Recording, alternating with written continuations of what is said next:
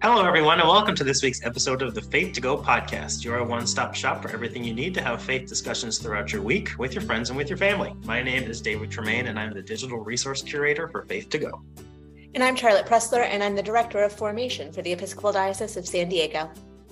And welcome back, everybody, to this week leading up to Sunday, February 12th. We'll be talking about the gospel for this coming Sunday, the sixth Sunday after the Epiphany. What do we got, like 2 weeks until Lent? I know. Man, so next Sunday is the last Sunday after Epiphany. Charlotte, Are you ready for that? Well, funny story, David. I am so ready for it that actually in preparation for today, I prepped Lent 3 by mistake. Oh, really? Oh, because it's the same dates in February and March when the leader. Yes. I almost did the same thing, frankly. Yeah, I was chuckling at myself as I was this morning. I pulled everything up to read it through one more time. Mm-hmm. And I was like, oh, that's not the gospel you read last week. There you go. See, we would have had a very interesting discussion and very confusing, I'm sure, today. You've done that. We actually have an exciting throwback ministry context and God sighting. So, Charlie, you want to tell us more about that? Yeah, absolutely. In just a moment, we are going to hear from Deanne Rios, whom Bishop Susan referenced last week while she was here on the podcast with us. And Deanne is going to tell us a little bit about her ministry context and then give us a God sighting. Hello. Thank you for being with us today, Deanne.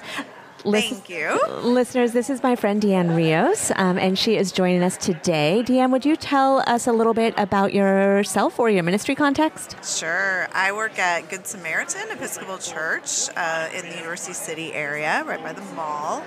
And I also work for the diocese, focused on community engagement, helping churches think about how to engage their neighborhoods, their communities, so that they're partnering with the larger world. Yeah, and that's work that we get to do together.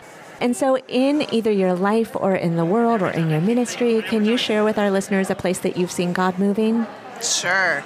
So I have a friend who was radically healed this last week. She had a heart attack. She's 54, and she had a heart attack and was without oxygen and pulse for 40 minutes. Oh my goodness. She was in an induced coma. They didn't know if her heart or her brain would recover. And she literally went home last night. Within a couple days, she was opening her eyes while she was supposedly in an induced coma and moving her hands. And it's going to be a road to figure out why it happened, but her son was at her house and never is, and was able to give her CPR, call for the ambulance, get her to the hospital, and then many, many, many people were praying and just posting and kind of oh my gosh, she's so young, she was healthy, we don't know what happened, and she's recovering, and it's miraculous. So. That is an exceptionally powerful story. All my hair stood on end as you told it. Thank you so much for sharing that with us. Yeah. And for agreeing to be here and talk about it with everybody. Yeah, so her name is Darcy. She covets more prayers as she continues to heal, recover, and figure out what the heck happened. So hopefully they can prevent it from happening again. How can we learn more about your ministry, either your diocesan ministry or at Good Sam? Yeah, we would love to have you come visit Good Sam, check us out. The diocese, we are just helping people learn how to get to know their neighbors and partner with their neighbors. What does my neighborhood care about? What can we be joining them in? What can we be doing together? Whether that's caring for the planet, caring about racism, caring about the elderly, mental health, anything, whatever it is, we want to help people think about getting outside the church walls and being part of what's happening in the community. And as you all can tell, that recording was live from the Good News Festival back in December. That day was so fun for David and I, recording live and then running around and getting people to come and talk to us about both where they saw God in this world and their ministry context. And as Deanne named in hers, she is the Community Engagement Missioner for the Episcopal Diocese of San Diego. And that means a lot of things. And one of the things we like to do on the podcast is provide you links to find out more about what the person spoke about. And Deanne offers a really cool training, which is a community engagement training. And it helps congregations engage with their church, with their neighborhood and community. And it gives them activities and resources to develop a new lens, insight, ideas, or skills, and promotes building relationships with their neighbors so that as they work to engage and create programs together, they really ensure that it is a true partnership. So if you would like to find out more, the information is on edsd.org, and we'll provide a direct link in the notes from this podcast. Thank you all for sending us your God sightings. You can find all those ways of contacting us listed in the description of this podcast episode. And now we're going to transition to our discussion for this upcoming Sunday, again, February 12th, the sixth Sunday after the Epiphany. Charlotte is going to read the gospel, and then I'll give a very brief context, and then we'll each have a point to share. So the gospel for this upcoming Sunday is Matthew 5, verses 21 to 37. Jesus said, "You have heard that it was said to those of ancient times, 'You shall not murder,' and whoever murders shall be liable to judgment. But I say to you that if you are angry with a brother or sister, you will be liable to judgment. And if you insult a brother or sister, you will be liable to the council. And if you say, 'You fool,' you will be liable to the hell of fire. So when you are offering your gift at the altar, if you remember that your brother or sister has something against you, leave your gift there before the altar and go. First be reconciled to your brother or sister, and then come and offer your gift. Come to terms quickly with your accuser while you are on your way to court with him, or your accuser may hand you over to the judge, and the judge to the guard, and you will be thrown into prison. Truly, I tell you, you will never get out until you have paid the last penny. You have heard that it was said, 'You shall not commit adultery.' But I say to you that everyone who looks at a woman with lust has already committed adultery with her in his heart. If your eye causes you to sin, tear it out and throw it away. It is better for you to lose one of your members than for your whole body to be thrown into hell. And if your right hand causes you to sin, cut it off and throw it away. It is better for you to lose one of your members than for your whole body to go into hell. It was also said, 'Whoever divorces his wife, let him give her a certificate of divorce.' But I say to you that anyone who divorces his wife, except on the grounds of unchastity, causes her to commit adultery, and whoever marries a divorced woman commits adultery. Again, you have heard that it was said to those of ancient times, 'You shall not swear falsely, but carry out the vows you have made to the Lord.'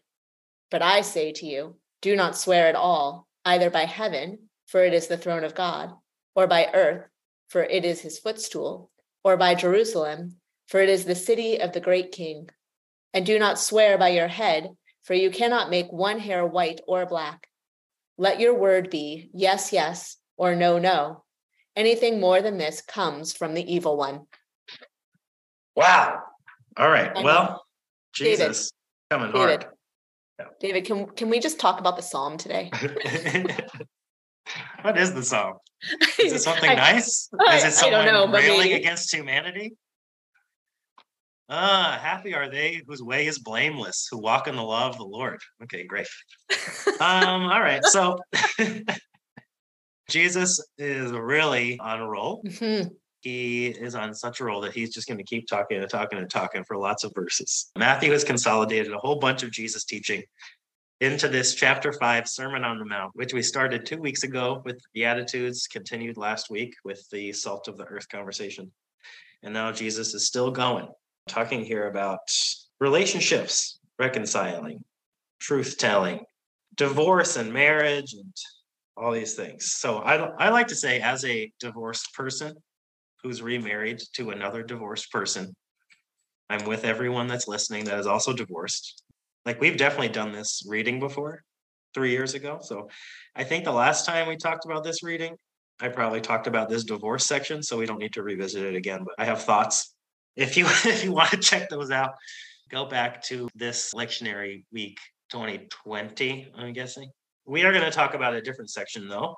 Charlotte, you've got the first point. I do. So admittedly, as I was reading all of this, much like you, David, I really struggled with it because Jesus has a lot to say in this gospel, and none of it is easy to listen to. In fact, even reading it aloud, you process things differently when you read them aloud than when you read them to yourself. And when you are reading to yourself, you're allowed to kind of skim read the sections that you don't really want to pay attention to. But when you're reading it aloud, you have to like read it all. So I'm just going to name the fact that I commend to you all, if you do nothing else, read this gospel aloud and then try to sit with it and think about where you stand with all of the different things that Jesus has to say to us in this. So I wrestled. I wrestled with the gospel this week. I wrestled with the gospel a lot. I felt challenged by it. The words feel harsh to me. And as I read it through, I kept thinking to myself, well, what am I going to talk about? And then I realized that what I'm hearing in this from Jesus, when I look beyond, not past, but beyond the harshness that he is offering, is a call to live more fully into our true selves, our authentic selves. And I think that I feel that, especially coming on the heels of that gospel that we had just a few weeks ago, where Jesus said that he has come not to abolish the law, but to fulfill it. Because in this whole section of scripture that we got today, we hear about a lot of different laws. And in each of them, he names one of the laws. And then he says, not this, but this. And he points to something else in it. And so what he is saying in this is, I'm going to use the first paragraph as my jumping off point for it. But he says, you have heard that it was said to those of ancient times, you shall not murder. Whoever murders shall be liable to judgment. Yes, no murdering. Legitimate point. And what he says, but I say to you that if you are angry with a brother or a sister, you will be liable to judgment. If you insult a brother or a sister, you will be liable to the council. And if you say, you fool, you will be liable to the hell of fire. And all of those things to me, they sound more like what we are feeling and how we are processing a wrong that has been done to us than the physical retaliation that is named in the original law. I don't think it's unrelatable for me to be able to say that I really struggle with that. That personally, when someone has done wrong to me, that naming that to them, that going to them and saying, hey, this thing that you did, it made me feel terrible. It caused me to view our relationship differently. And I'm not okay right now. That is something that is challenging for me. One, because I don't like to hurt other people. So even if I have been hurt myself, reflecting that back to someone feels wrong to me. And two, perhaps more than one time in my life, it has ended up that then they say something that implies that it's all my fault anyway. So it's hard. It's hard to offer that. And yet that when I choose not to, that then what I am carrying around inside of myself feels twisty. It's a terrible feeling inside where I come back to it again and again. And I'm thinking about that relationship, about the brokenness, the contortion of that relationship, and how I am living into an ongoing relationship with a person that no longer feels authentic. I think that the invitation in this from Jesus is that when you are holding all of those things inside of yourself, when you have let yourself become twisted by pain and heartache that you have felt, that then you are part of the problem too. And I think that we can hold that same level of accountability into all of the different sections of this scripture, because it's not that Jesus is saying that we aren't doing anything wrong, right? Like, he has named the thing that is wrong, but what he is saying is more important than the thing that is wrong is the order in which we are doing things. And so we are allowing the shape of our heart, or the shape that our heart has become, to become the driving factor in how we relate to each other and how we approach the world. And that if we don't get that right, then it's going to change every interaction for the rest of our lives. All I can think of right now is The Shape of My Heart by the Backstreet Boys, which is one of my favorite songs of all time. You're welcome, David. Just looking back on the things I've done, I was trying to be someone, play my part, left you in the dark. And that's what Jesus is really talking about, isn't it? Well, those great theologians, the Backstreet Boys. Uh-huh. I love being able to kind of interpret, read this through the lens of that inner experience, because I think it helps contextualize and not so much soften as if it takes out the importance of the words, but soften as in makes them less harsh and more relatable. These ideas of truly I tell you, you will never get out of prison until you have paid the last penny. And you're being thrown into hell, and these things like you're saying, these are all internal experiences. These aren't someday when you die, these things are going to happen. It's much more of a kind of natural law kind of idea. When these things are happening, that's Jesus is explaining what will happen right now. And the feeling of imprisonment, of bondage, being that feeling of knowing that there is this inauthenticity in relationship, that there's something broken in relationship. And if you're unwilling to either go to a person that you've hurt or to a person that's hurt you, that is going to be a lifelong imprisonment. You're never going to be able to pay off that debt by yourself. That is something you can only do with this other person. So you will legit be imprisoned by this thing until you pay the last penny. Well, in naming in that, David, it's really important to name in it that it's not always about restoration of relationship either. Mm-hmm. It is about your own internal processing and living in that place, that stuck place, that hellfire, the jail that we have put ourselves in, because there are some relationships that are not supposed to be restored. And certainly I don't want anybody to hear me saying that I'm calling them to that, or that God is calling us to that, because that's not a safe place for everybody. And yet that our work in getting through that, in naming the things that we need to name to each other, allows us to be healed. I mean, the whole thing is about the primacy of relationships, that Jesus's primary concern is our relations to one another, and the wellness, and our own wellness and thriving, the wellness and thriving of any person. And I think that's also a good lens to interpret all of these words through. And I'm struck so much by that same section that you were talking about of people accusing one another, and when you remember that your brother or sister has something against you, leave your gift there before the altar and go. That would be a crazy idea, to say that your relationship with another person is more important than your offering at the temple. That's a pretty crazy thing for Jesus to say in this moment, where offering your gift at the altar has to be the most important thing.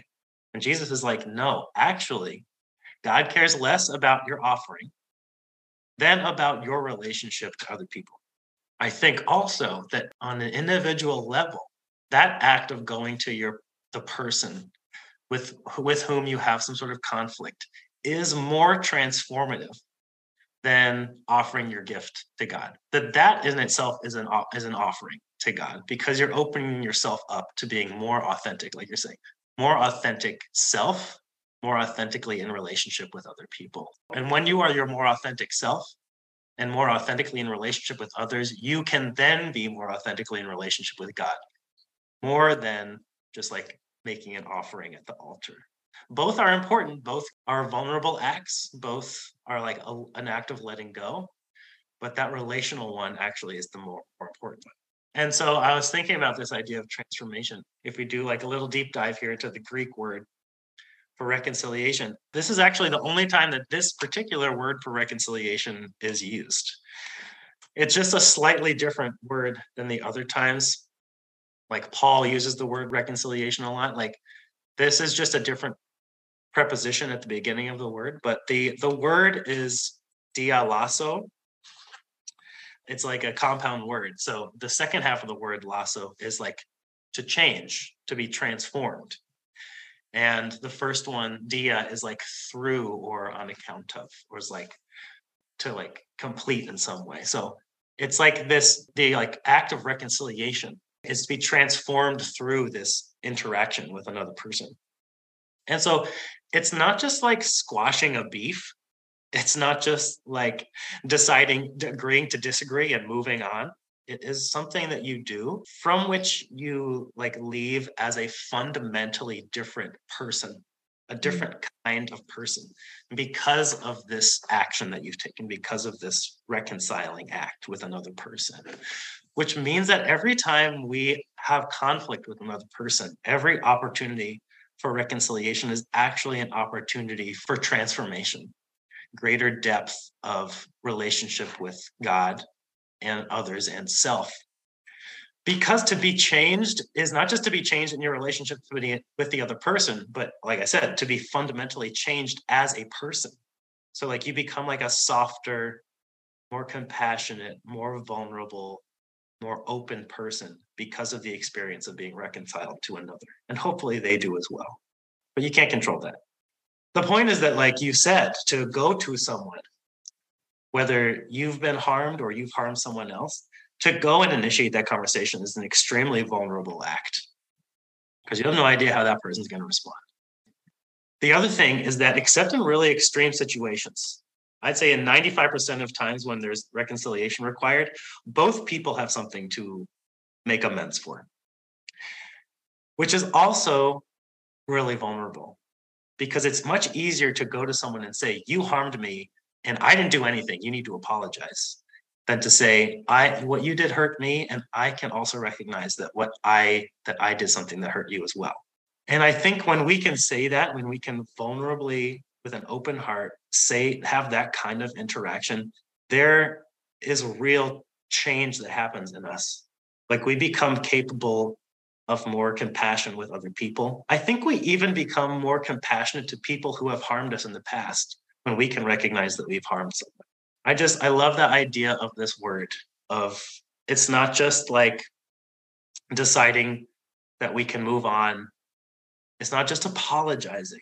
It's recognizing that the actual goal, the actual outcome of reconciliation is to be transformed as a person and that you like leave completely changed. I love that, David. I took a bunch of notes.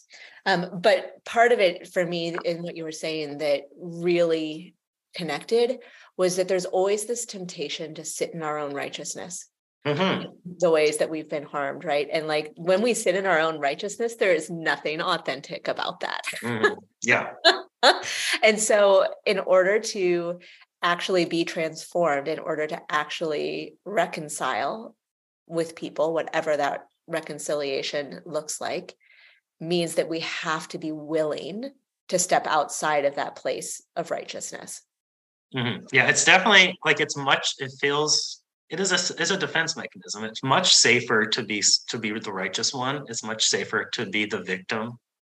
It's much safer to be angry than to be sad, And so, but that's just so hard, And I think even if we go to reconcile with a person that's unwilling to admit their own complicity, it is so hard to be open-hearted to a person that is like angry at us and unflinchingly angry and unwilling to admit any kind of responsibility. We can still experience that transformation. It doesn't have to be mutual. Yes. We can still be open-hearted. It is really painful, and we probably need a lot of support from all of our people in the aftermath of that. But it is worthwhile, even if it feels like you're just like banging your head against a wall, to try and to know that you're not going to have the kind of satisfaction that you want, but that something has happened, that you've opened up a possibility for something new to become. And, who knows what that interaction, what kind of effects it will have in the future. But you just have to, I think it's always worth trying in whatever way is safe. Yeah, not necessarily that every single experience requires, that kind of vulnerable act, but I think a lot of them will be helped by it. So those are our 2 points for this week. Point number 1 was Charlotte's, and it was about being aware of when we are feeling inauthentic in our relationships. how painful it is to like carry that inauthenticity and tension in relationship with us all the time. And that's really what Jesus is naming here, and how it is so hard to go name a wrong that has been done to us or that we have done. And then mine followed from that, and it was about how each opportunity for reconciliation is really an opportunity to be transformed into a different kind of person, a more compassionate, loving, vulnerable, softer, kind of gentler person.